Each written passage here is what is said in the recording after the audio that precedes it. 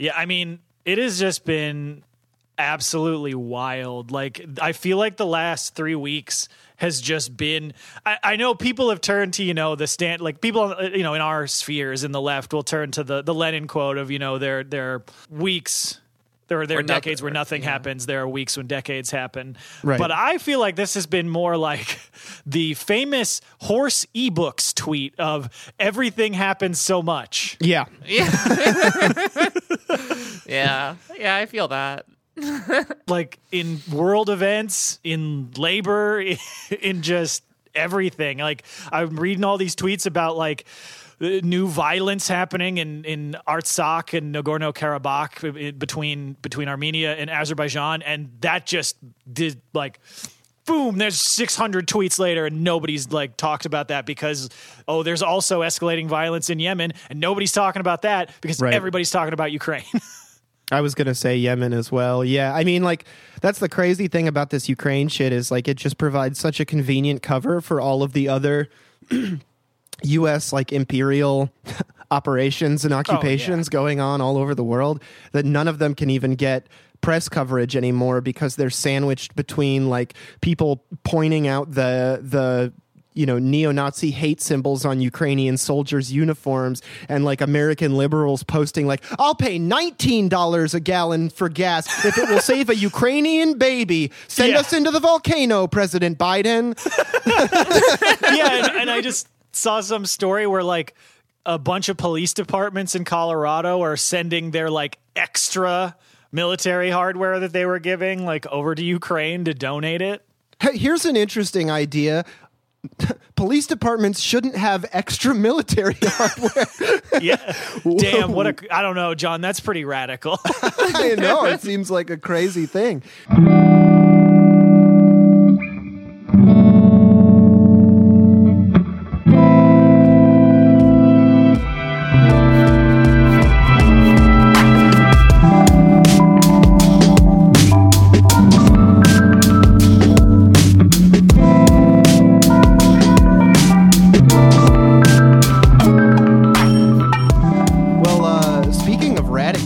Welcome, everybody, to another episode of Work Stoppage, your favorite extremely hard left-leaning labor podcast. We are entirely listener-supported, just, to be ideologically consistent. So any money you might throw us on the Patreon is extremely appreciated. It's everything that helps keep this show going. If you're not in the Discord already, get in the Discord. It's a really fun place. I just fired off like 19 music opinions in there in a row. Earlier this week, so be on the lookout for my extremely thought-provoking statements such as lightning bolt rips unconditionally. Leave us a 5-star review on Apple Podcasts or anywhere you think it would help. Just carve it into your desk at work with a little knife.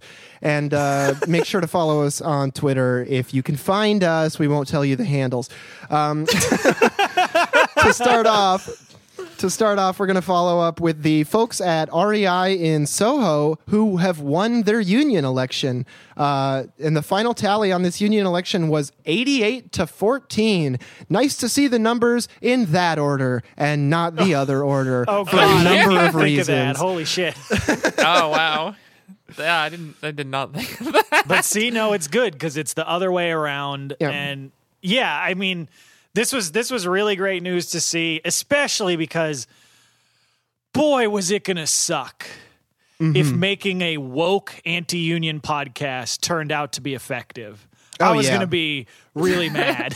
I mean, that's true. I did fail to mention at the top of the segment that this is the very same story in which the REI Corporation, cooperative, made a union-busting podcast where they opened with their pronouns and a land acknowledgement, which is like, I like pronouns and a land acknowledgement, but if you're using it to union bust, man, fuck you.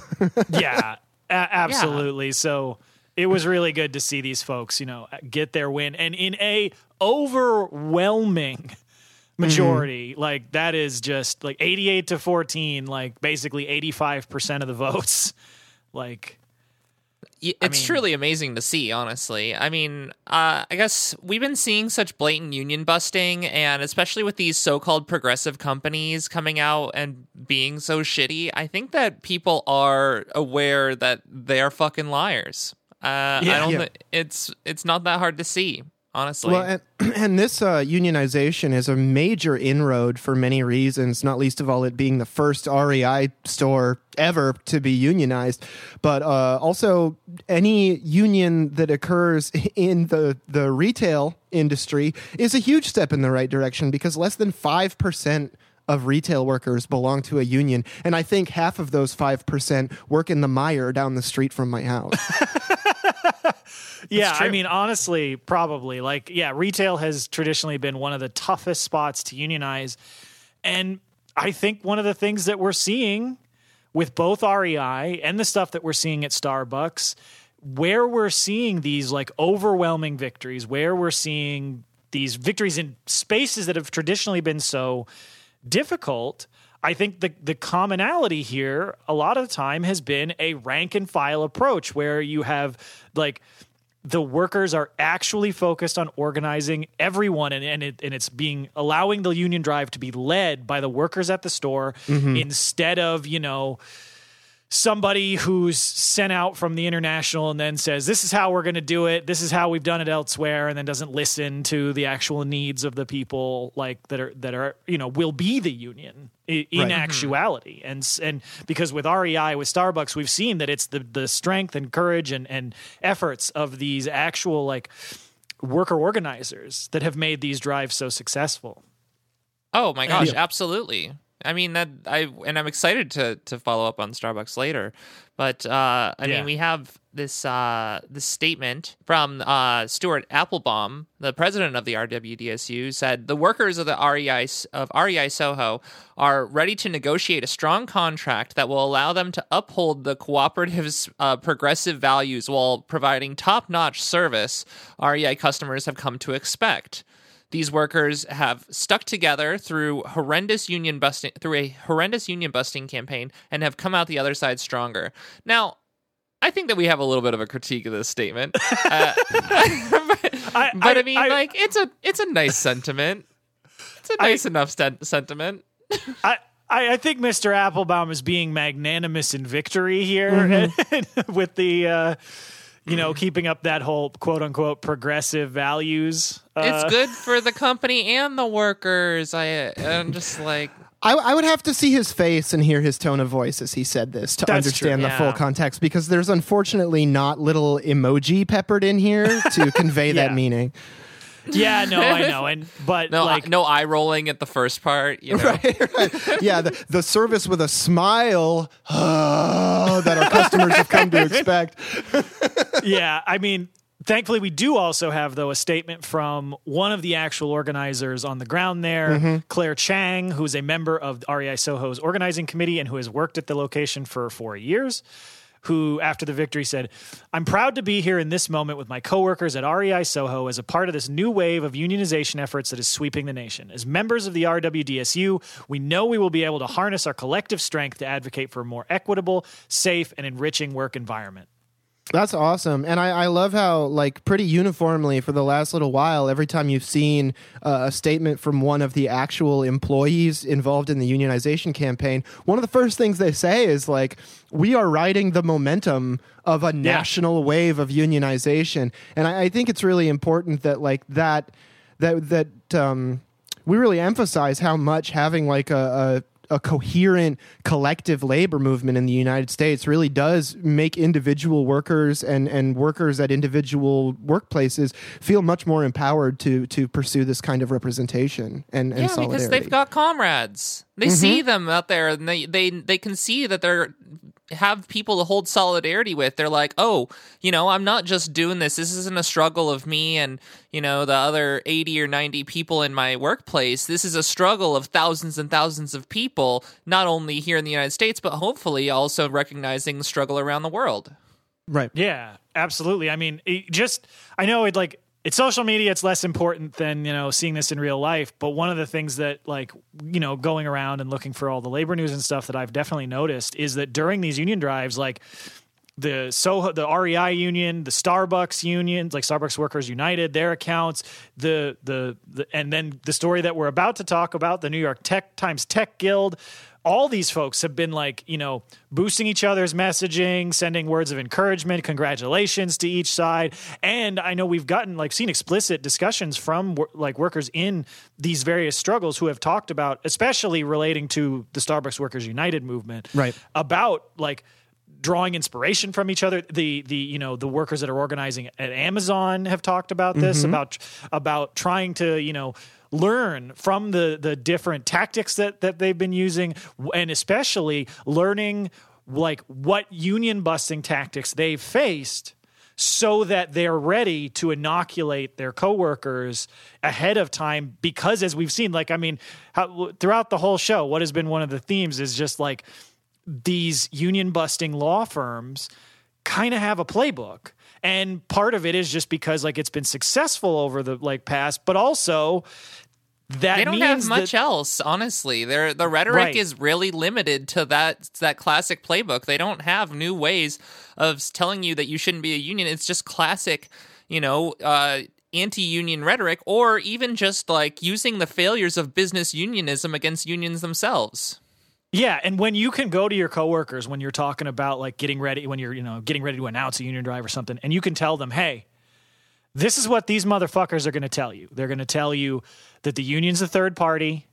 They're going to tell you that you don't need a union to solve these problems. They're going to tell you the union's going to get between you and management and keep you from addressing concerns.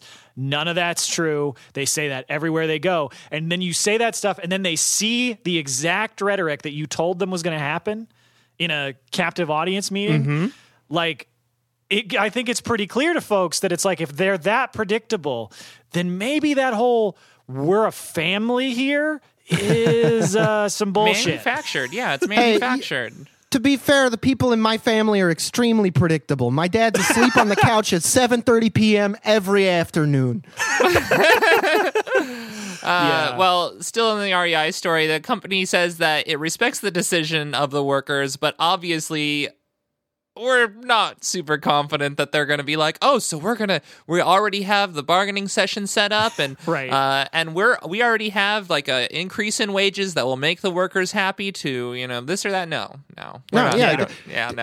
Don't tell me you respect the workers' decision. Tell me you're prepared to come to the table in good faith. You fucking psychos. Yeah, tell me something that matters. I have to imagine that that REI corporate, which I'm sure is not what they call it, but it's what it is.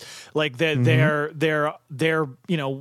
war room right now has got to be working on primarily dragging the contract negotiation out as long as possible so that they can try and nip this in the bud and keep it to one store.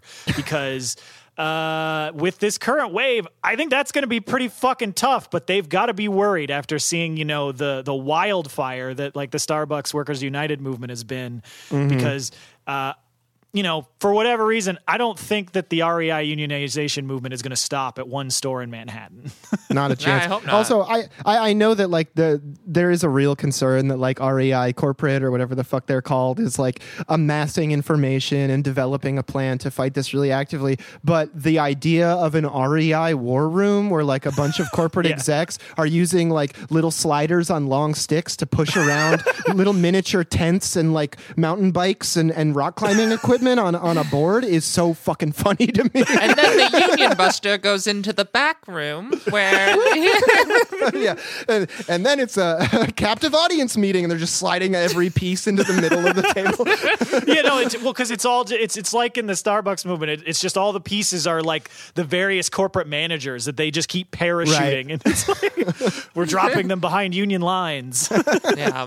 Well, to get back on track, we can move to the next story that Dan had previously mentioned about the New York Times Tech Guild winning their election, making them the biggest tech union in the country, winning with a better vote count of 404 to 88. That's right, 404ing the 88.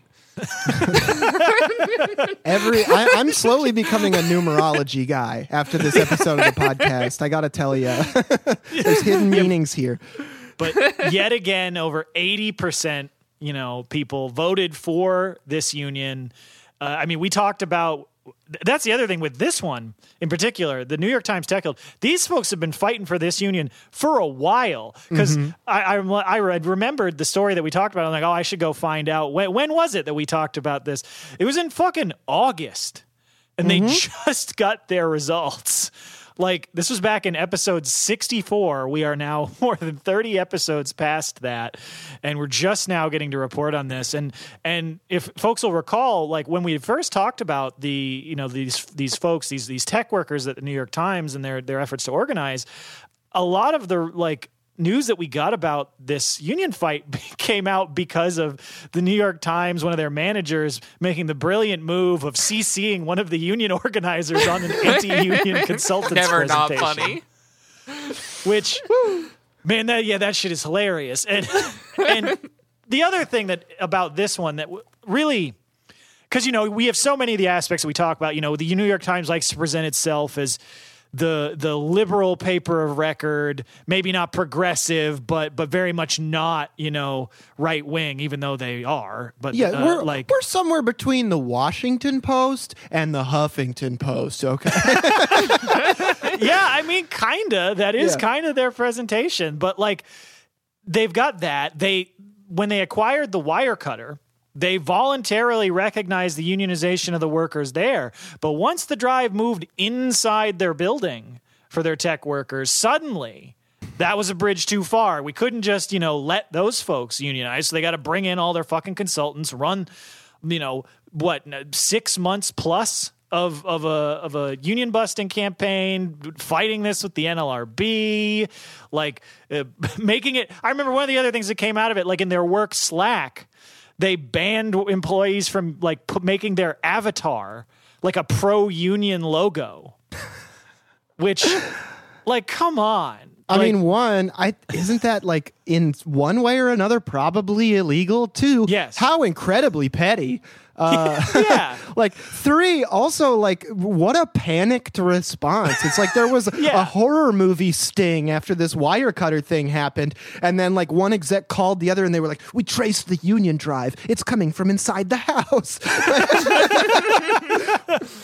Yeah, because I think, if you think about it, it's basically the digital version of wearing a union button.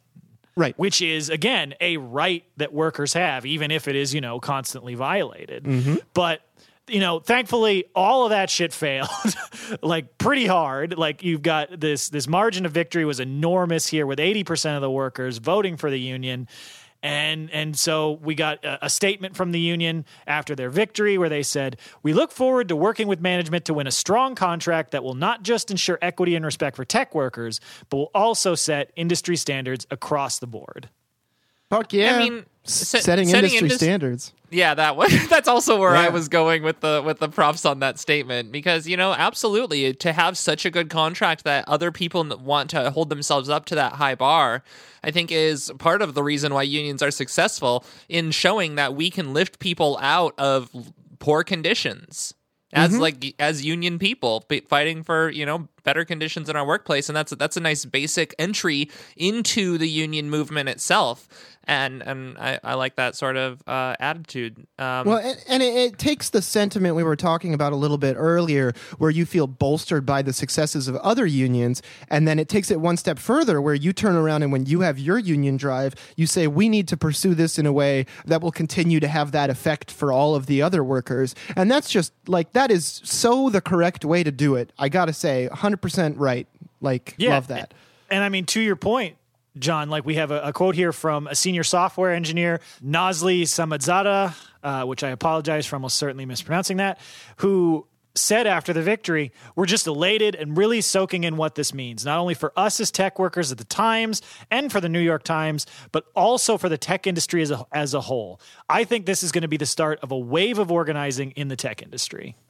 That optimism is really good. I hope that that's true. And I mean, we are seeing some organizing in the tech industry. I think that, going back to the Alphabet workers and things like that. And we were really hoping to see that when we were first covering this sort of thing. But that was a little bit before the union wave that we're seeing right now. So hopefully it does really, become that wave that they're looking towards.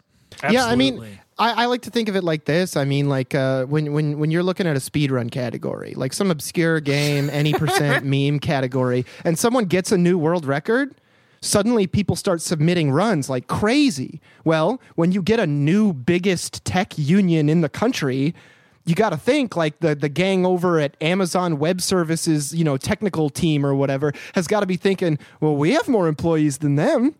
We should be the biggest tech union, Yeah, damn. I did not expect this to be the time where I found a application to speedrunning of Mao's quote that a single spark can start a prairie fire. Yeah. I mean, the Secret of Evermore community knows this. I think the American working class needs to learn it as well. Yeah, but so, I mean, speaking of a single spark starting a prairie fire, we've got another follow-up here where, so a couple of weeks ago, we talked about the workers at General Motors Silao plant in Mexico, like overwhelmingly throwing off their old shitty company union and voting for a new independent union that'll actually fight for what the workers are, demanding to actually get fair wages, fair hours, all the things that a union is supposed to do.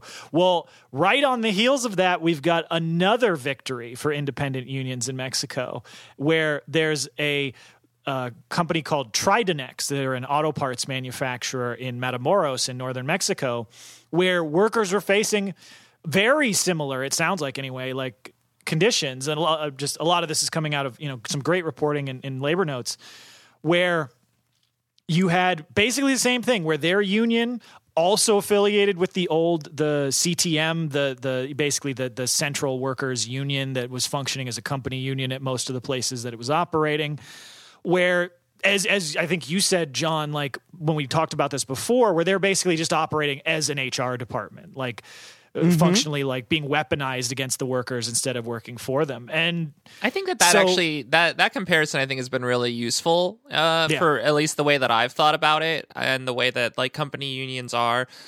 Just to put it in a slightly different context, and I don't know. I just wanted to give you props. I guess. I mean, to be fair, that comparison is not something I came up with. I lifted that from an extremely old interview with Murray Bookchin, in which he said a lot of things that I no longer agree with. But that part has always stuck out to me as being 100% absolutely true. Yeah. No, I mean, and the workers were clearly fed up with the CTM not fighting for them because so they had their vote to either basically stick with the old union or look for new representation. And of the 1,302 votes that were cast in the union, 1,126 of them were cast for the new union, the SNITIS, or Sindicato Nacional Independiente de Trabajadores de Industria y de Servicia. What is that, like a 9-to-1 ratio, a 10-to-1 ratio? It's like the union looked at the workers looked at the company union, and they were like, don't care, also ratio, also you only have 10 followers. Yes, exactly. Yeah, so the new National Independent Union of Industry and Service Workers will be now representing these workers at Tridonex. And we got a quote here from prominent labor lawyer and federal congresswoman Susana Prieto, who's been like a big part of the organization of this union for the past several years, who said after the victory, "This is a new era in free democratic unions in which they won't steal from you, they won't cheat you, where they're accountable for how they spend your union dues, and decisions are made with openness." Yeah, I think, that's awesome. I also think that one of the coolest things about this story is that this entire organizing drive happened in about 2 weeks. Yeah. Which is unprecedented for the amount of support that the union actually got, and really shows how the previous company union wasn't doing shit, and that the inspiring story of the workers at GM Silao is just so empowering to them that they know, like, yeah, it's a no-brainer. It takes 2 weeks to get us in order. That's awesome. Yeah, absolutely. Like, so, and in addition to, only having 2 weeks from the announcement of the election to organize, they also had to face just blatant vote buying from the company union, where like in this article, they referenced posts where like the CTM and people working for them were literally telling the workers that, hey, if you send us a picture of voting for the CTM, we'll give you 500 pesos. And if you get 10 or more of your coworkers to do it, we'll give you 1,500 pesos. Weird to just like post blatant anti-union bribery, like weirdly contextualized as some sort of incentive, like rewards program or something. What the fuck is that? Also, it really shows on its face that the old union, the company union, was a benefit to the company itself in demotivating the workers to do any collective action at all. I mean, that the business wants the old union, and clearly, if that's what they want, then that's not what you want. Yeah, because obviously not what the workers wanted. The president of the company union is probably some like senior executive who's technically hourly, so he can run the union. Right. Well, I mean, speaking of like the CTM and the shitty ways that they've acted, like. So while these workers only had 2 weeks, to gear up, to get out the vote, to get everybody ready, to get all the votes they needed, it's been actually since 2019 that the movement for a new union has been like really being built, because in 2019 there was a wave of wildcat strikes across Mexico and specifically at Trident that actually did result in big wage gains for the workers. But those were all organized independently because the company union wanted nothing to do with it. They're like, no, we're not striking. What are you doing? Please don't do that. And then in the aftermath of the strike, so the workers, they've got their energy, they fight for it, but and they make these wage gains, but then after it ebbs because they don't have that permanent organization of a real union, right, and all that's left is the shitty CTM. The company retaliated against a lot of the organizers of the wildcat strikes, firing a ton of them, despite the fact that they mostly had seniority. And so even per the shitty union contract that they had, they shouldn't have been able to fire them. And the CTM did nothing. They did nothing to protect those workers because they saw them as troublemakers and interfering with, the good racket that they had going, acting as an HR department. I mean, it has echoes of like... It's almost like the CTM was like, those are urban Naxalites. Yes.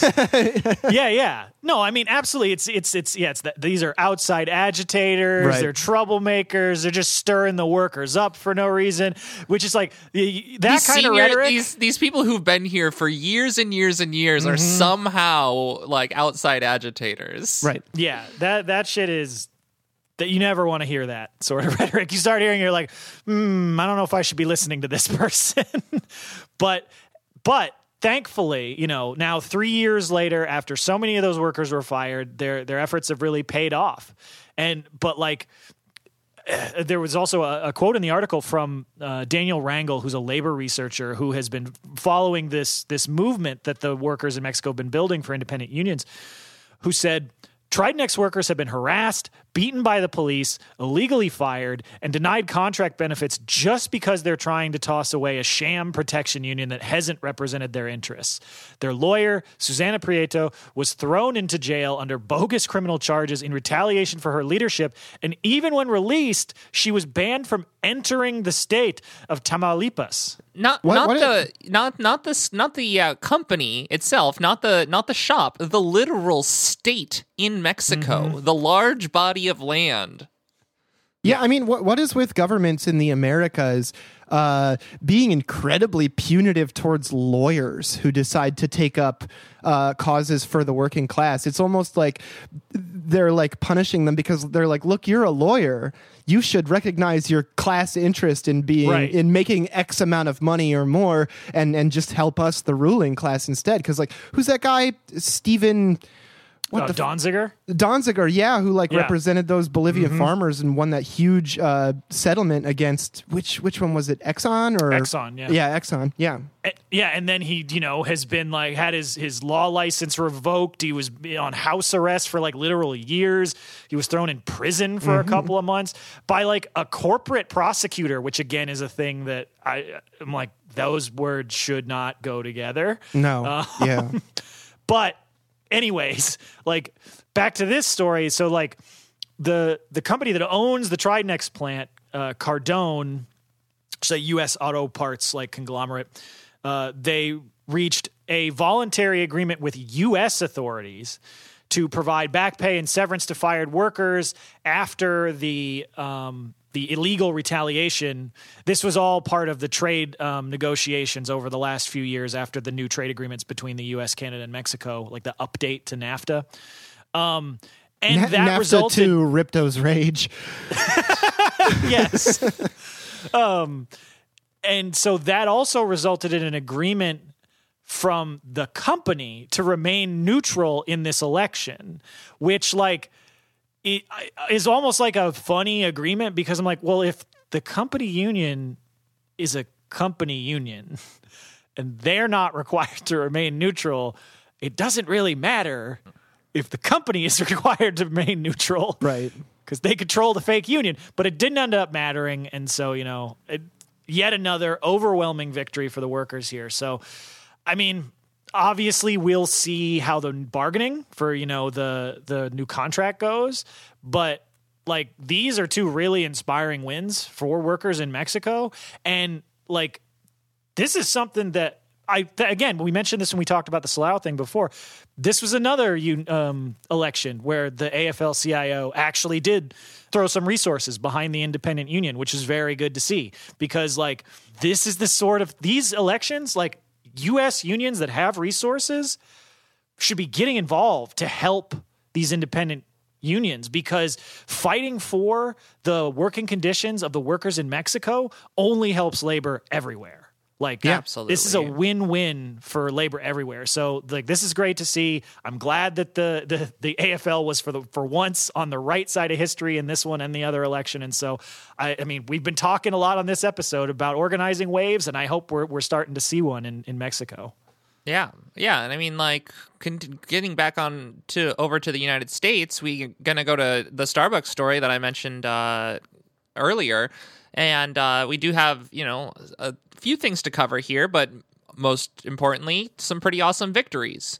But first, we'll start with the Philly workers, like a Philly Starbucks, where they actually are demanding, or they did a sick-out strike to demand that they are allowed to require masks.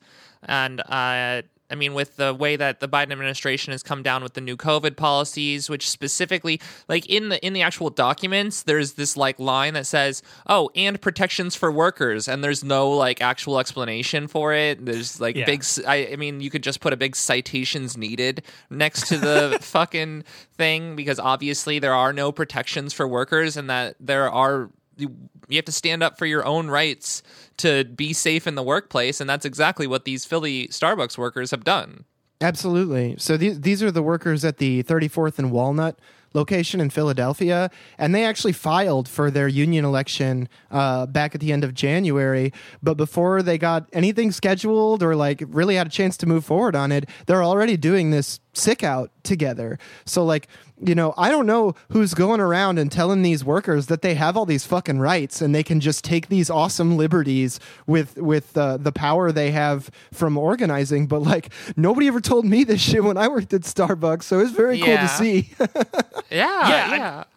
Like this is, to me, like the perfect illustration of like, what we've talked about, what you've made such a point of emphasizing, Lena, like so many times, is that whether the workers have recognition or not, if you're forming a union, you have a union, and these workers are showing that. That's right. It's like, okay, we don't have an election yet. It doesn't matter. Like, we're organized, we're working together, we're fighting for each other. We have a union.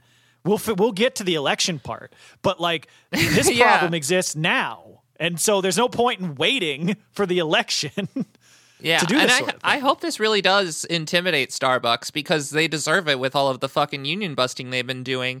I mean, the proof that the union is there is just this is an example of the fact that the union is real. It is a very real thing, and honestly, an election doesn't matter. A union shouldn't, or an election shouldn't be required for this union, obviously, but like. I don't know. There's just, what is it? We have this quote here. Starbucks has decided to end its mask mandate along with the city of Philadelphia. As Starbucks partners, we disagree with this decision. At our store, every worker has been exposed to COVID at least once, many getting COVID, putting ourselves, our families, and our communities at risk. We want to feel safe at work. We do not feel safe if Starbucks will not retain its mask requirements. We have one demand that will cost the leadership of the Philadelphia market nothing. Allow us to continue to require masks across our stores. But I thought that American workers were tired of wearing masks. I heard Laura Ingraham and Tucker Carlson say that. True voices of the people. Absolutely. Yeah, I mean, this shit has been so frustrating. Like, as always, listen to Death Panel, like, you know, the best source out there for news and analysis on what's going on with the COVID crisis and public health in general. But, like, and one of the things that you'd learn from listening to Death Panel, and that has been so helpful for me to not feel insanely gaslit over the last few months as the Biden administration has turned to basically the same exact kind of COVID denial as the Trump administration, just dressing it up in different language, is that this whole messaging that people are done with mandates, like Americans are done with COVID, they want to get rid of the masks, that is only true for the pundit class, like the upper middle class to upper class, like wealthy folks who are not, importantly, retail workers or service workers or people who, you know, are going to be in one location indoors for 8, 9, 10, 12 hours at a time because they're like, oh, well, it's fine. You're vaccinated. It's low risk. You go in someplace. It's 5 minutes. You come out. It's like because they have that like customer brain. Yeah, exactly. And it's like, that's what you do. That's not what the workers are doing. They are stuck there all day. And so the idea that, like, yes, cases have gone down, that's wonderful. It's fantastic. It's not really because of any policy by the state. And the idea that every single other time in the 2 years of the pandemic that we've been in, we've lifted these mandate mask requirements and then immediately been hit with another surge. There's no reason that's not going to happen here. And so there's this whole idea that Americans are just fed up with masks. And if you actually look at the polling, it's not true. It's only true for the rich. It's not true for the working class. The lower respondents' income is, the more they want to keep mandates in place because those are the people that are in these sorts of jobs that are having to be in the workplace all day with customers coming in and out. And there's like no way for these folks to be ensured that they can protect themselves at work if they can't even just ask a customer to throw on a mask for the 5 or 10 minutes that they're going to walk into the store. Well, and I think that one thing that's really important to remember about this and why this particular action is so important is because there are actually going to be removals of protections for workers, and that will allow bosses to restrict employees from wearing masks in the first place. Yeah, so that if some like crazy old dude comes into your Starbucks and wants to blast particles all over you while he screams at the top of his lungs that you didn't scrape the last little bit of foam off his latte, even though lattes just have fucking foam, that's part of what a latte is, there's not going to be any fucking protections for you anymore. Yeah, well, and to show that there are people fighting back, because there are a lot of people with, you know, who get a lot of their news from liberal sources or themselves are very liberal who think, oh, there's no one fighting back against this stuff. The statements by the Biden administration are true because that's the only thing I'm hearing, because those are the things that are being reported by the newspapers or whatever. Right. But in reality, there are people fighting back. And to say that there aren't is ridiculous. And it's to say that these workers are doing nothing, which is absolute bullshit and insulting. And it's also just telling on yourself that you don't read labor notes, you fool. Yeah, no, absolutely. I mean, because like I didn't write up a story on this one, but like right now there's an ongoing fight between Chicago public schools and the teachers union, because part of the teachers union's agreement to come back, whether they made with the schools during the big, like at the height of the Omicron surge, was that they would control when a mask mandate comes out. And CPS just recently decided, no, we're unilaterally lifting it on the 14th because COVID's gone and COVID's gone away. And I've seen, so many messages from like teachers as well as parents like that are pointing out, they're like, okay, so a couple, like the two like upper middle class, like majority white districts have parents that want you to lift this. And then all the rest of the schools that are primarily working class, that are primarily people of color, where for the vast majority of the parents, like they don't want their kids to like be exposed to COVID, especially when we, have more and more data that you don't really get natural immunity from COVID. Like it goes away in like a month, and that every time you get it, you can get compounding, impacts to your like organs, like all of them, including to your brain. Like, so, especially with the point, we still have kids who are under 5 can't get vaccinated. There's this whole promotion of the idea that one-way masking protects people and it doesn't. Anyways, I'm not going to rehash every Death Panel episode. Go listen to Death Panel. But I do think that one of the other great things though that I just put in here that I saw that was awesome as far as people fighting back was, this was on Tuesday. Somebody had tweeted out that they were on an Amtrak train, and the conductor comes on the PA and told people, despite what the CDC says, we're still in a pandemic. Mask mandates may have been lifted elsewhere, but they still apply on this train. If you do not keep your mask on, we will not argue or debate with you. We will simply leave you in Yonkers. Woo! I love the energy of we will not argue with or debate you. That is the strongest possible move. I fucking love that. Because like when I'm at work, like, they lifted all the mask mandates and our office gleefully sent out this email. They're like, you don't have to wear a mask if you don't want to anymore. And everybody's like telling me about it. And then me and the guy who parks next to me are both wearing masks. And he's like, do you want a really good one? One of the guys at my stops gave me like a 3M N95, like a really good mask. And I'm like, yeah, man, thank you so much. And he's like, I'm still wearing mine because my kid's under 5 and immunocompromised. And I'm like, I'm just wearing mine because like I know people who are in the hospital with COVID right now. It's not good. Yeah, I mean, it's wild, but like as you were saying at the top of this story, though, Lena, just because there's been so much Starbucks stuff, I wanted to tack these on to the end of this because there's so much Starbucks news every week, and I don't want to leave it out there because it's one of the most important organizing movements we've seen in a while. But there's and been a former couple employer of 2/3 of the hosts on this podcast. That's true. We have a bias. Yeah. But there's also been, some more news as far as just the organizing drive going on there. So Starbucks has continued to ratchet up their repression against workers. They've been slashing hours, like company-wide, especially at places that they've been organizing where they've hired a ton of staff to try and dilute the voting pool.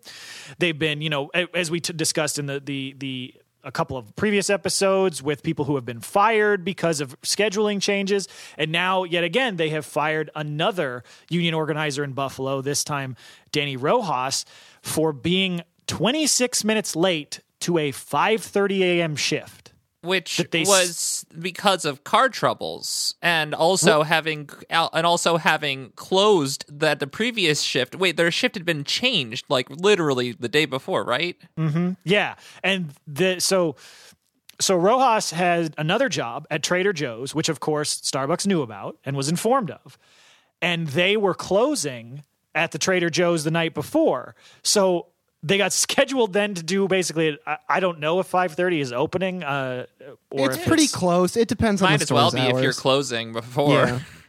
Yeah, so like they basically said that like Rojas, that they went home, got like 2 hours of sleep, got dressed for their job at Starbucks, went to Starbucks, got like 1 more hour of sleep in their car in the parking lot, and then tried to go in, but like they like slept through their first alarm because they had only gotten like 2.5 hours of sleep after closing. And again, are less than a half an hour late, and they're fired. And the justification was, oh, well, this isn't their first infraction, because previously they had gotten disciplined by Starbucks, not for being late, not for stealing, not for mishandling cash, not for being shitty to a customer, but for telling their coworkers that they couldn't wait to get their degree and be able to leave the company. That And is so- like that. I mean, if you've ever worked for Starbucks, though, you know that saying stuff like that, like your store manager does pull you aside and they're like, "Hey, we really need you to exemplify the team Get in player line." spirit of coffee, whatever fucking bullshit." Yeah. No, they have this like ideological bent that the company is some sort of supreme being that you have to fulfill all of its needs at all times. Well, and I think that this is one of the areas of why unions are so important that we we don't necessarily talk a lot about, but just giving you the breathing space to be able to talk to your coworkers as a normal human being and not have to worry that, oh, but shit, did I slip up? Was my manager sitting around the corner? Am I going to get written up for this? Right. Like, just that level of protection alone, I feel like can be so like important to making your daily work environment just less stressful. Yeah, you're absolutely right, because there are some instances where you see someone who has a union and their boss is like, "You are now scheduled to come in tomorrow at 5 a.m." And they just text back, they're like, "No, I'm not. Have a nice night." And like, that's awesome. But like those moments are like these really cool, extra sweet, like pinnacles of the niceties of having a union. Whereas like what you're talking about is like the daily oxygen you're breathing of whatever workspace you're in, where it's like, can I talk about how excited I am to go to the bar after work on Friday and finally blow off some steam? Or am I going to get sat down and have a 45-minute conversation about why that doesn't reflect well on the company? And like, that's absolutely true, because when you have that breathing space in your fucking day-to-day work environment, it gives you the leverage to not just like do further organizing activities and all kinds of other things we would normally promote on this show, but also just like have a decent day, you know? Yeah. Like, well, absolutely. Because like, I mean, look, we're obviously, you know, we do this show because we want to promote unionizing. We want to promote the struggles of the working class, but it's just like, so much of this is just about making the place you spend 8, 9, 10, 12 hours a day and fighting to make sure that it's not 10, 12 hours a day, but like just a bearable environment at a minimum, and maybe even one that you don't dread going to every day. yeah, I just dream of a world where working a job doesn't turn us all into Scott Adams, the Dilbert guy. Is that too fucking much to ask? Yeah. And co-opening shifts should be fucking illegal. Like, I don't care if you have 2 jobs. 100%. I don't care if it's, you know, especially at one job, but even if you've got 2 jobs, this should be just fucking illegal. There should be minimum turnarounds for work time. That it's just unacceptable. But Absolutely. yeah. But so thankfully, even though, you know, Starbucks has done this clear retaliation, the workers did get the last laugh on this one, because yesterday, because we're recording on Thursday, so on March 9th, on Wednesday, we got the vote counts of 3 more stores in Buffalo, and Starbucks Workers United went 3 for 3. We are now at 6 unionized Starbucks across the country, with stores in Buffalo voting, although they were pretty close, 8-7, 15-12, and 15-12. All in favor of the union. No outstanding challenged ballots. Like, this shit has gone through. So Starbucks Workers United is now 6 for 7 on its union elections, which is a pretty damn good percentage. Yeah, that's extremely impressive, considering how repressed labor has been in this country for so long. Yeah, and like, I mean, since these stores in Buffalo have been facing this level of repression the whole time. Like, this is months and months and months of this shit. Like, they have been getting the full brunt of Starbucks' anti-union campaign thrown at them, especially since the other 3 stores in Buffalo voted. And so like, the best they could do was make the vote close. Right. Like, the company didn't win any of these. So like, they threw everything they had at this stores, and the workers still won, which is like such a great sign. It is like, honestly, at this point, and I'm starting to see headlines like this in some of the more mainstream press, where it's like, maybe it's time for Starbucks to change their tack on this and admit that their union busting strategy is not working. I wish. it's so cool to see workers like mobilized to such a high degree that even the mainstream press has to be like, maybe this insanely anti-worker campaign should not be pursued this way. Yeah. No, absolutely. Where's our kinder, softer worker repression? Yeah. Right. Yeah, absolutely. So, always an inspiration to see these victories. And we've got over the next few months, 100 more stores that have filed for union elections. So we're going to be talking about this all year. And I hope that, that win percentage just keeps going up and up and up. Absolutely. Yeah. So our next story this week is kind of a twofer. They're not really related, but they're both in Italy, so I wanted to put them in the same block. Mm-hmm. We've got some stories of students as well as doctors, rising up against awful working conditions and fighting against, in the students' case, mandated free labor, or which we've had a term that we've used on the show a few times for what that is. And the doctors also fighting back against austerity and privatization in the healthcare system. And this story about the students is really tough. This is some fucked up stuff where, so this is mostly occurring this was a few weeks ago. So on February 18th, tens of thousands of students and maybe as many as 200,000 people marched in protest in 40 cities across Italy to demand changes to this work-study model that has been implemented over there since 2015, where the protesters are fighting to end this program called PCTO, which I don't know what it is in Italian, but I believe it translates to Pathways for Work Skills and Orientation, which is a program that was implemented as part of the government's reform of the school system called La Buona Scuola, which I don't speak Italian. The good school. That's what that means. It's close enough to the Spanish that it's not that hard to figure out. No. Yeah, I'm like, I can translate that because of Spanish, but I can't pronounce anything in Italian. But sure, yeah. So that reform put in this program that requires all students in the Italian public education system to perform unpaid training, quote unquote, training work as part of their curriculum. And so since that's happened, there have been a bunch of student deaths in these work training programs, including 2 in just the past, several weeks. And so these hundreds of thousands of people were demonstrating across the country to demand an end to that program and to demand the resignation of the Minister of Public Education, Patrizio Bianchi. Hell yeah. I mean, it's just totally unacceptable for a government to step in and be like, okay, we're doing some educational reforms. You get a mandated unpaid internship. You get a mandated unpaid internship. And if you don't do it, it's either against the law or you don't get to pursue your degree or whatever the fucking punishment is for this shit. It's very deranged. Yeah. Well, and to go into some of these stories of the people who have died recently, in January, 18-year-old Lorenzo Pirelli was killed on the last day of his unpaid internship, where for Buramec, a company that makes road scales, and he died when a metal beam fell on him, while working for free.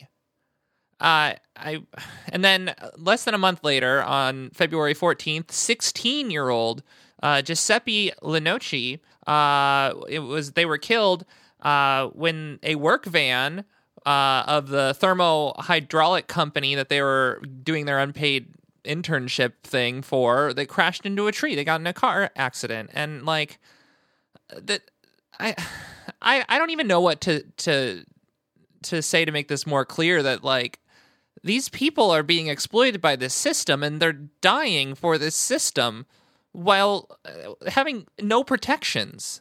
I don't even know if they're there's not even, I don't know. I mean, they're unpaid teenagers. That's the thing. Then they're working these extremely dangerous jobs. Quite obviously, they're not safe if you can just be crushed by a metal beam. And to be in a situation, what situation would you have to be in for a reasonable person to say, okay, let's make the 16-year-olds go work in extremely dangerous conditions for no money on threat of being pulled out of their school program or whatever? There's none. There's none. You'd have to be in a society that narrowly survived a major asteroid impact or something. Yeah. I mean, it's insane. Like, it is basically like, we're going to reform school by giving you a semester of child slavery, like in ways that are profiting private companies who are no doubt providing kickbacks to the politicians to implement this sort of plan. And so, like, there was a statement here from Luca Rodolfi, who's the national coordinator of the Union of Students, who said, in reference to Lenocci's death, "This death adds to the long list of deaths at work and in school, deaths caused by a sick system aimed solely at profit. We express solidarity and closeness to the boys' families, schoolmates, and friends." And one thing that I didn't put in the notes, but that when I was reading on the stories on this, like, there was a lot of mobilization around, like, the Young Communist League in Italy, as well as, like, the communist parties and stuff. But one thing that was a little strange was that it seemed like they were having trouble, like, linking up with the major trade union federations, which, like, is odd to me, because I'm like, this isn't just like a student issue. This is a labor issue. Right. And, like, this is a way in which the companies and the state are undermining labor solidarity and doing it in a way that is literally killing children. Right. So, like, Yeah. I mean, every sector should be out there protesting this, but, like, especially the labor unions. I have trouble understanding sometimes the relationship between the public and private sector in Italy, and I think it's very deliberately confusing because they never really, like, repealed or removed a lot of their private public collaboration laws and guidelines from that time in history where they invented fascism. Right. So yeah, I mean, and these were not just, like, your everybody show up and chant and wave a banner, like, protest. Not that those are bad, but, like, some of these got pretty heated. Like, police attacked the protesters in several cities, especially in Turin and Bologna, and to the point where 7 cops were injured in Turin. I'm sure there were many more students who were injured, but unfortunately, the reporting that I saw on it didn't list a number there. But yeah, this system is just, like, awful. Like unpaid internships are fucked enough that they even exist. But then mandated unpaid internships is just, it's appalling. I don't even know if I have a good word for it that isn't just like, this is the worst fucking thing. Yeah. So, I mean, I don't know enough about the situation to make an informed critique of any involvement or lack of involvement by the labor movement in Italy there. But the fact they were able to get 200,000 people out, like, that's a lot of fucking people. Yeah. So I hope that they're able to, build that momentum, because, like, you got it. Like, that system is just, you got to get rid of that. Like, that's because, like, there's no incentive. They're unpaid workers who can't join a union. There's no incentive for the companies to do anything to keep these people safe. Yeah. Like, so, like, the only solution is to get rid of that program. But yeah. Well, still in Italy, we're moving to our next story in the country, which is where 10,000 primary care doctors had gone on strike for 2 days, March 1st and 2nd, to protest government austerity in their healthcare system and the way that it's been used as, like, a justification for increased privatization, and the kind of thing that we've seen here in the United States for I don't know. Like, yeah. Yeah. So this is a situation where, like, Italy, like most of Europe, has had a state-run healthcare system, but it's kind of a mixed system now, where successive Italian governments have introduced various reforms to try and sort of piecemeal privatize parts of the system. And a big part of that has been that for the, like, state-run primary care facilities, the state has been keeping wages for these primary care doctors really low, which means that when you see students, like medical students, going to university to get their degree and then figure out what they want to do, like what kind of doctor they want to be, Well, they look out there and they see, well, I can be a primary care doctor. I can be, you know, a general physician and get paid pretty shittily. Or I can go, you know, work at a hospital, be a specialist, be a surgeon, be a cardiologist or whatever, which are important, of course. But like there's this problem of the disparity in pay and which results in the devaluing of the position of the primary care doctor, which for a lot of people, at least if you're in a country that has an even semi-state run healthcare system, is going to be the healthcare person you're going to interact with by far the most, and really like makes that such an important position. Well, and especially if you're from, you know, the lower classes, the working class, however you want to characterize it, you see your PCP. That's pretty much like 90 to 95% of the healthcare you get. Whereas like if you are bourgeois or very wealthy or however you want to characterize that, you might go see, like if you're having chest pains, you might just go see a cardiologist. So there's this whole way in which this just gradually removes access to medical care and also impoverishes the quality of the medical care that the lower classes in a country can receive. Yeah. Yeah. Well, and in the face of COVID, Italy has seen nearly 400 primary care doctors die because of the COVID-19 pandemic. And Italy's government has done very little to provide anything for for those families. And the idea that there's already this system that de-incentivizes people to become primary care doctors while the primary care practice itself is underprotected in this pandemic is just leading to huge amounts of, a huge lack of primary care doctors even in the first place. Yeah, no, exactly. And to that point, there was a quote from one of the protesting doctors in Rome who said, "A majority of the physicians working in primary territorial healthcare in Italy today are women, yet they cannot use their maternity leave because of the shortage of doctors, making it difficult to find replacements. They're basically forced to give birth in the ambulatories where they work. If we're serious about ensuring equality among women and men in this sector and want to keep the system running, then these rights have to be upheld as well." Yeah. And like that, I mean, that just anecdote alone like tells you how desperate the situation is with a lack of primary care doctors. And they've also like pointed out that like this slow fragmentation and privatization of the system, it actually contributed to the trouble that Italy's system has had dealing with COVID, because as we've seen on steroids here in the US, privatization and fragmentation is exactly the opposite of what you need to deal with a pandemic like this. Like if you don't have a centralized healthcare system, like say China, like then you have inputs from a million different systems that are not talking to each other. You can't coordinate contact tracing. You can't coordinate any of the other measures, and it leads to more deaths. Yep. And so the doctors are really. It also leads to the classic capitalist line of, oh, look how inefficient these systems are. We need to privatize them, as if like their underfunding of the system in the first place isn't the problem, and that the solution somehow is to let some rich asshole profit off of everyone's healthcare.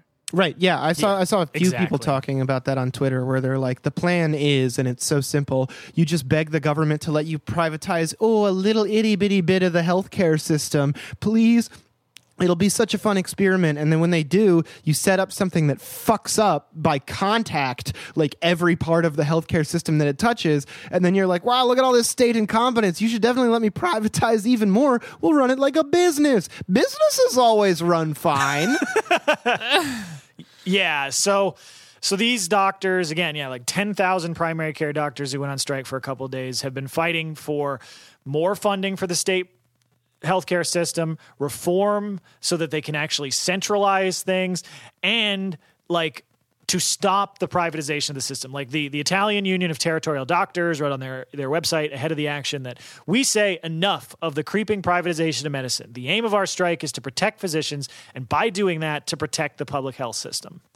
Yeah, and absolutely. And that's like what it's about. Like, I mean, because we talked about, these healthcare strikes like before, but it's like with all of the other problems that come with privatization, like when you do it in healthcare, like you are throwing people's lives away.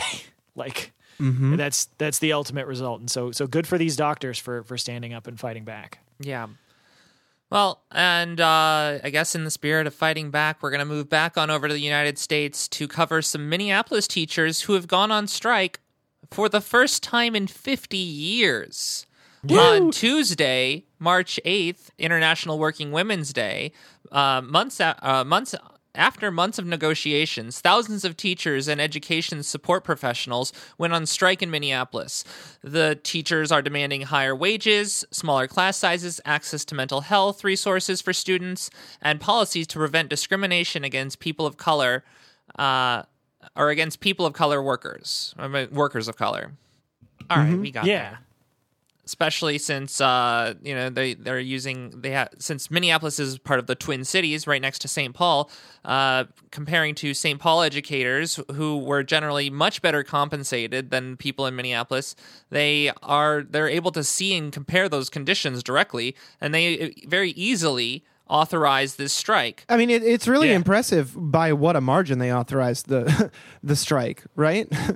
They polled 93% of the workers and 97% of them said to strike. That's insane. That's awesome.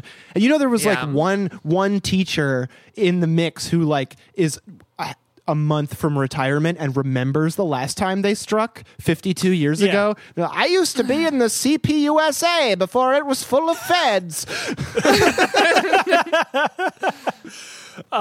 But yeah, so one thing that like right before this strike, Minneapolis and St. Paul had timed their contracts to like expire at the same time. So there was a chance that you'd have both sides, like both parts of the Twin Cities going on strike at the same time. But the St. Paul educators reached a tentative agreement the night before. So it's just, in air quotes, the Minneapolis teachers who are an enormous teachers union who have gone on strike here. And a big part of this fight, like specifically, because you pointed out that they're fighting for better wages, of course, and they're asking for a 12% raise for first-year teachers. But a big part of this fight is for living wages for the like education support professionals. So people who may not be necessarily classed as teachers, but are absolutely vital to the functioning of our school systems. Like these are the sorts of people that help make sure that the schools can actually run. Yeah. And in Minneapolis, those workers start at a whopping $24,000 a year. Oh, yeah. $12 an hour to be an education support professional. And right. Minneapolis is not a cheap city either. It's as expensive as any other major American city. Yeah. Well, and it even shows with the and I'll get back to some of the other information, or we'll get back to some of the other information, but the statement we have from Marcia Howard is they said the school districts pay poverty wages to the education support professionals. There are 17-year-old students who can leave and go to Target and make more money than the education support staff that are even while working a part-time job. To say that you can make more money part-time at Target than you can being providing this essential service to the education program in Minneapolis is pretty insulting, honestly, when it comes to these really important jobs that have to be done. Not to say that like people at Target should be paid less. It's that these support staff need to be compensated so that we can actually get people into those positions and not be left in precarity. Because I mean, imagine if one of those support staffs is one of the mental health coordinators for the children, which is probably the kind of person who's in that job, and they themselves are living less than paycheck to paycheck, barely getting by. I mean, if your mental health professionals don't have good mental health because they can't pay their rent, I mean, how much help are they going to be able to give? I mean, for $24,000 yeah, for $24,000 a year, it's like, I wouldn't be surprised if a lot of these people had like 6 roommates or were living in their car or were otherwise in like very, very difficult situations. And like, let's be real. This is the same thing that we run into with medical health professionals, which is that like, you can't provide the quality of care for patients or children or whoever, you know, is in your care if you can't like sleep well and eat well, you know? Yeah. Yeah. And so the union is demanding that the starting salary for ESPs be raised from $24,000 a year to $35,000 a year, which, like, I've seen articles being like, they're asking for a 50% wage increase. I'm like, okay, yeah, but to $35K a year. They're asking to be brought up out of poverty to basically still in poverty. Like, yeah, like it's $17.50 an hour to take care of kids all day. Like, honestly, I kind of think the union should be asking for more, but like I think it's an exceedingly reasonable demand, especially while they pointed out, because again, like being in Minneapolis is very significant. Like Minneapolis is, you know, the birthplace of the movement against police terror when George Floyd was killed. And for I think, apt comparison, again, these ESPs are only making $24,000 a year. Meanwhile, starting salary for a cop in Minneapolis, a position that serves absolutely no public utility and is actually a net public negative, is $55,000 a year, more than twice their salary. And they're even offering cops a $7,000 signing bonus to try and boost recruitment. Basically, they're giving these people what is essentially a third of the salary that these ESPs have been making up front to attract more cops, all while saying that they can't meet the insane demand that these workers that take care of kids all day get paid at least $17.50 an hour. Yeah. Like, it is nuts. And the other thing, though, I think that is important to point out is that, like, this is also a very, like, these are very gendered positions, which plays a big role in like why the state is so reluctant to actually bother to pay these workers. Like one of the articles that I was reading pointed out that like 70% of the teachers that are striking are women. And like the fact that the state has dug in its heels and refused to provide any sort of a wage, while the low wages, the lack of funding, and basically the abandoning of the public education system in Minneapolis has led to them hemorrhaging staff over the last couple of years. They cited that in the last year and a half, the Minneapolis public school system has lost over 640 teachers and support staff, which is a mind-boggling number. Yeah. Like, that is wild to lose that many people. And it really just shows like how the institution of public education and specifically the position of being a teacher is so heavily under attack right now in this country. Like a big part of it, obviously, like, I mean, it doesn't really even need pointing out, is by the right with, the attacks on critical race theory, which is just a fucking dog whistle to try and enforce white supremacist version of history while also trying to destroy public education so they can privatize it. But even we've seen over the past several months, the Democrats gleefully attacking teachers' unions for trying to stick up for kids and trying to keep them, safe during the COVID pandemic. So this is really like the attack on teachers in this country is pretty bipartisan right now. Yeah, which is like shocking. It's like everybody ganged up on Mr. Rogers for some reason. Like, what the fuck are you doing? Yeah. Yeah, I mean, it's insane. And this is, again, like Minneapolis is a city where like basically the whole city government and importantly the school board are all run by Democrats. So it's wild. Like the Minnesota Democratic Party put out a statement endorsing the union's demands. And I'm like, but you control the government if you believe in their demands, just fucking agree to them. Like, you're in power. Don't just say you stand with people. We support the teachers, and if you support the teachers too, we encourage you to write us an email asking us to do something about it. It's nuts. And they're saying, and of course, this city's saying, well, we'd love to help you out. We just don't have the money.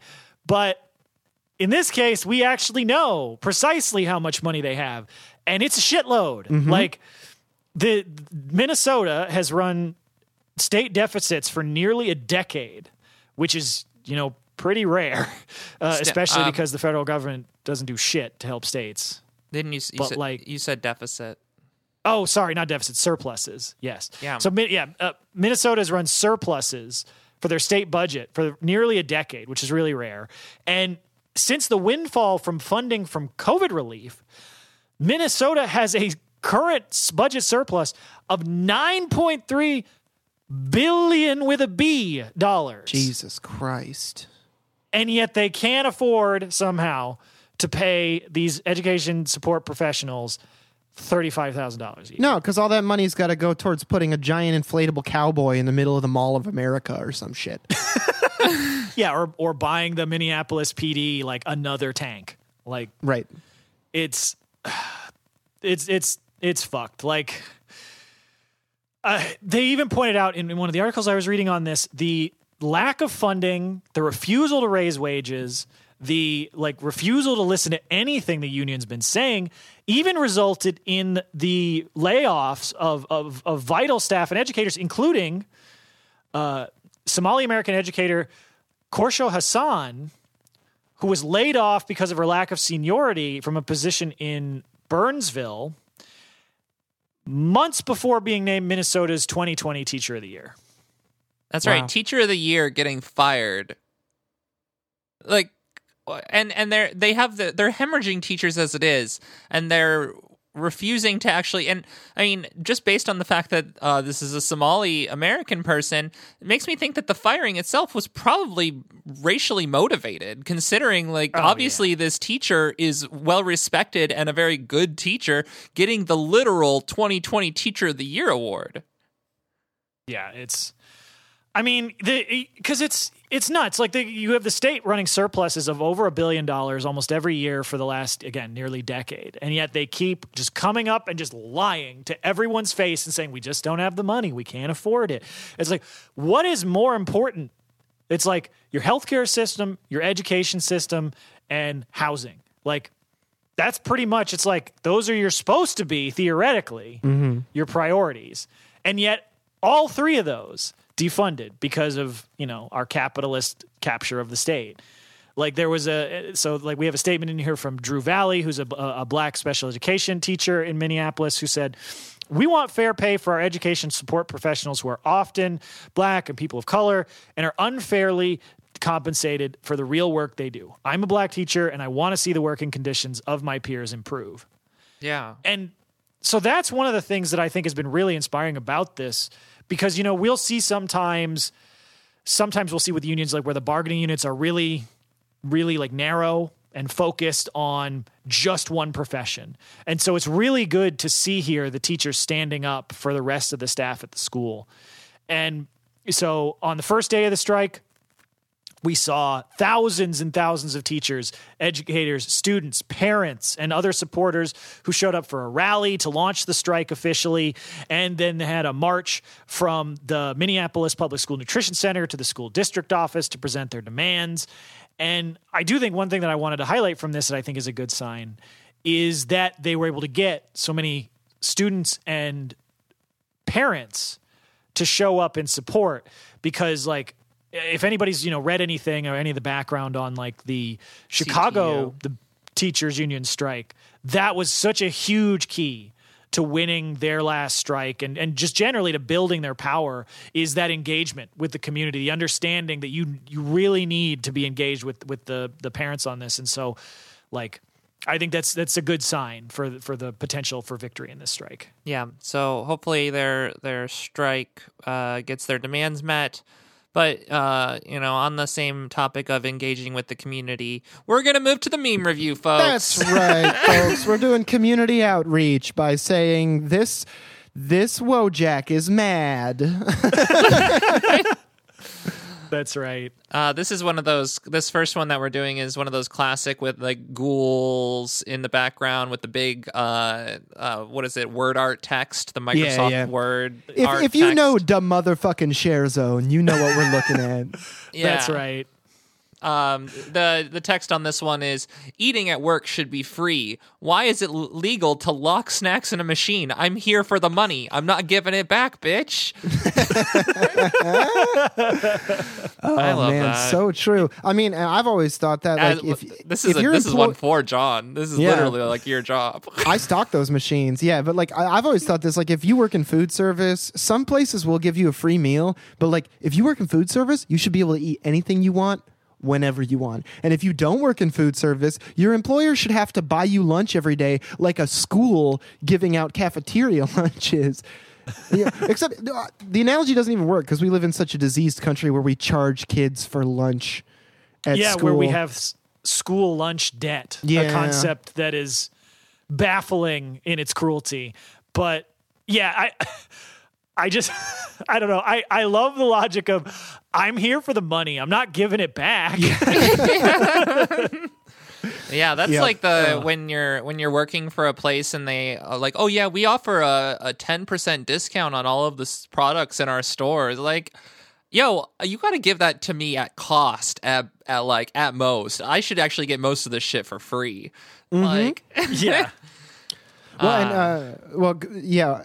Speaking of being there for the money, our next meme is what is this called? Webcomicname.com? Is that the name of the webcomic? Yeah, the webcomic. I always just think of it as the Oh No comics. Yeah, the Oh No comics. Okay. But yeah, it's webcomic name. But it's this little guy, and he's just like, he's leaving a little brick box labeled employment, and it says, I will escape the confines of this box, so I am free to decide my own projects and schedule. And you see him laying bricks down. He's all excited. And then he's sitting inside of an identical box, except instead of employment, it's labeled freelance. And he just says, oh no.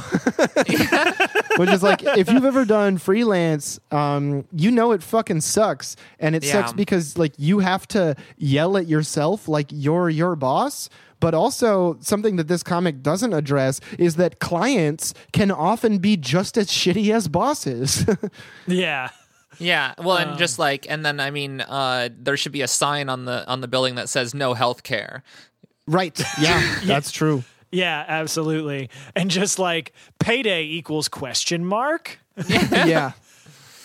Payday equals send 19 emails in a row. Hey, you haven't paid me yet. Hey, you haven't paid me yet. I don't know how many fucking freelance people I've seen go through this, where it's like this guy who I should be doing a $50 project for just won't send me the $50. Yeah, it's fucking wild. And so this next one is, dedicated to the CDC, where it's one of those, trolley problem memes. But lots of people tied to the tracks on one track, but no one on the other. Yeah. And so it's just captioned, you can pull the lever, saving countless lives. However, you already feel like you've done enough, and isn't it time we just get back to normal? Yeah, I know. It's like this one is, it's a little less funny than it is like on the nose, because it's like, oh yeah, that is the new COVID policy. Yeah. It's like, yeah, people will die, but is that really that bad? Yeah, that's fucked up. It's fucked up and the system's fucked up. But as for things that are not fucked up, the next two memes are my favorite of this week. I just cannot get over how good they are. Well, I mean, they're also, there's some fucked up parts about them. But anyway, let's, this one is just it says, employer offers PTO, paid time off. Employee uses PTO, employer, and it's a photo of the Spider-Man guy, Willem Dafoe. Willem Dafoe and Spider-Man saying, you can't do this to me. Which is so true. Like, you ever try to file PTO and they're just like, oh, someone already filed their PTO for those days. And it's like, well, I guess then you'll have 2 employees gone. Yeah. What? Yeah, the entire construct of companies being like, yeah, we have a benefit here. You get paid time off that you can use. And then you actually go to use it and they're like, oh, you got to ask permission. It's like, well, wait a minute. Is this a benefit or is this like a gift that I have to beg for? Like, Yeah. Right. It's fucking wild because like that is exactly the attitude. Oh, you can't do this to me. Yeah.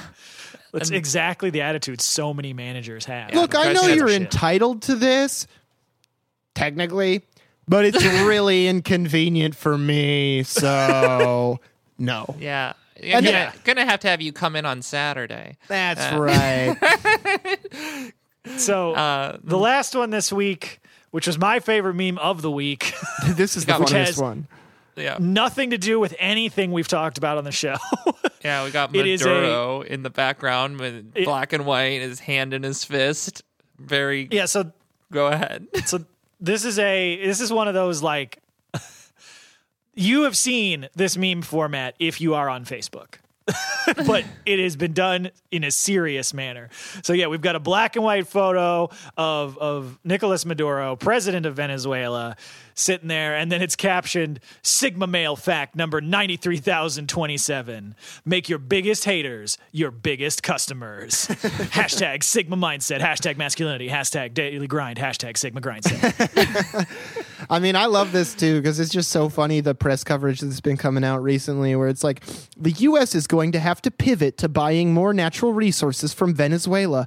Is Venezuela abandoning communism to do business with the U.S.? And it was so funny to see this, like the second the U.S. embargoes Russian oil, suddenly Juan Guaido is no longer the president of Venezuela. Oh, did they like revoke their recognition of him? No, but that's what I think is so funny. They didn't even mention him. There was no like cover story for like, oh, well, like they didn't even make something up about like Juan Guaido deciding that it was better to like acknowledge the you know, the PSUV government there. They literally just dropped his ass like a sack of potatoes and admitted what everybody in the fucking world knows, that the actual president is the guy who was elected. Yeah. I mean, Juan Guaido's just somewhere in like the middle of Caracas right now on the phone with the CIA. Like, can you please just pick me up? I don't need to be the president. Just pick me up. Yeah, like I've seen so many of these that are like, I've seen the ones that are like with Maduro's face on Thanos that are just like, so after all this, after all these years, it brings you right back to me. I mean, it's so funny that like there is such a even if it is still a minority in like developed powers in the world, there's a wide enough array of socialist or otherwise like U.S. enemy states that we literally can't turn away from one without turning to another one anymore. That's so fucking hilarious and a little bit reassuring that there is something going right somewhere in the world. Like, Yeah, not to say that Russia is socialist because they're not, but well, like that's they're not the point. But, That's not yeah, the but point. The fact that when we turn away from them, we have to turn to Venezuela, right? Like it's like if we suddenly like had to break off relations with Brazil, we might suddenly warm up to Iran for some reason. It's just the funniest shit in the world, you know, socialist or not. Yeah. Like it's the enemy states thing is hilarious. Yeah. All right. Well, on that note, we are going to wrap for this episode. We really want to thank y'all for listening. If you want to, you can share these episodes with people. It really helps get the word out and get more listeners so that we can get these stories out there so that more people are inspired to start their own unions. If you'd like to help us out a little bit more, go to patreon.com/workstoppage and throw us $5 a month and you get access to all sorts of awesome episodes. We've got episodes on the nature of the state. We've actually just done another one of our new series, the Shop Floor Discussions, where we go a little bit deeper into a particular topic that we would not necessarily be able to cover on this show, on our weekly show. And we actually went over the continued killings of organizers, indigenous people, and many others in Colombia. So, go ahead and get access to that. And if you can't afford the $5 a month, go ahead and hop in the Discord. We'll hop in the Discord anyway, but let us know that you're not able, or just like message us and we'll get you access. Leave us a review somewhere. Follow John on Twitter at Facebook Villain. Follow the pod at Work Stoppage Pod.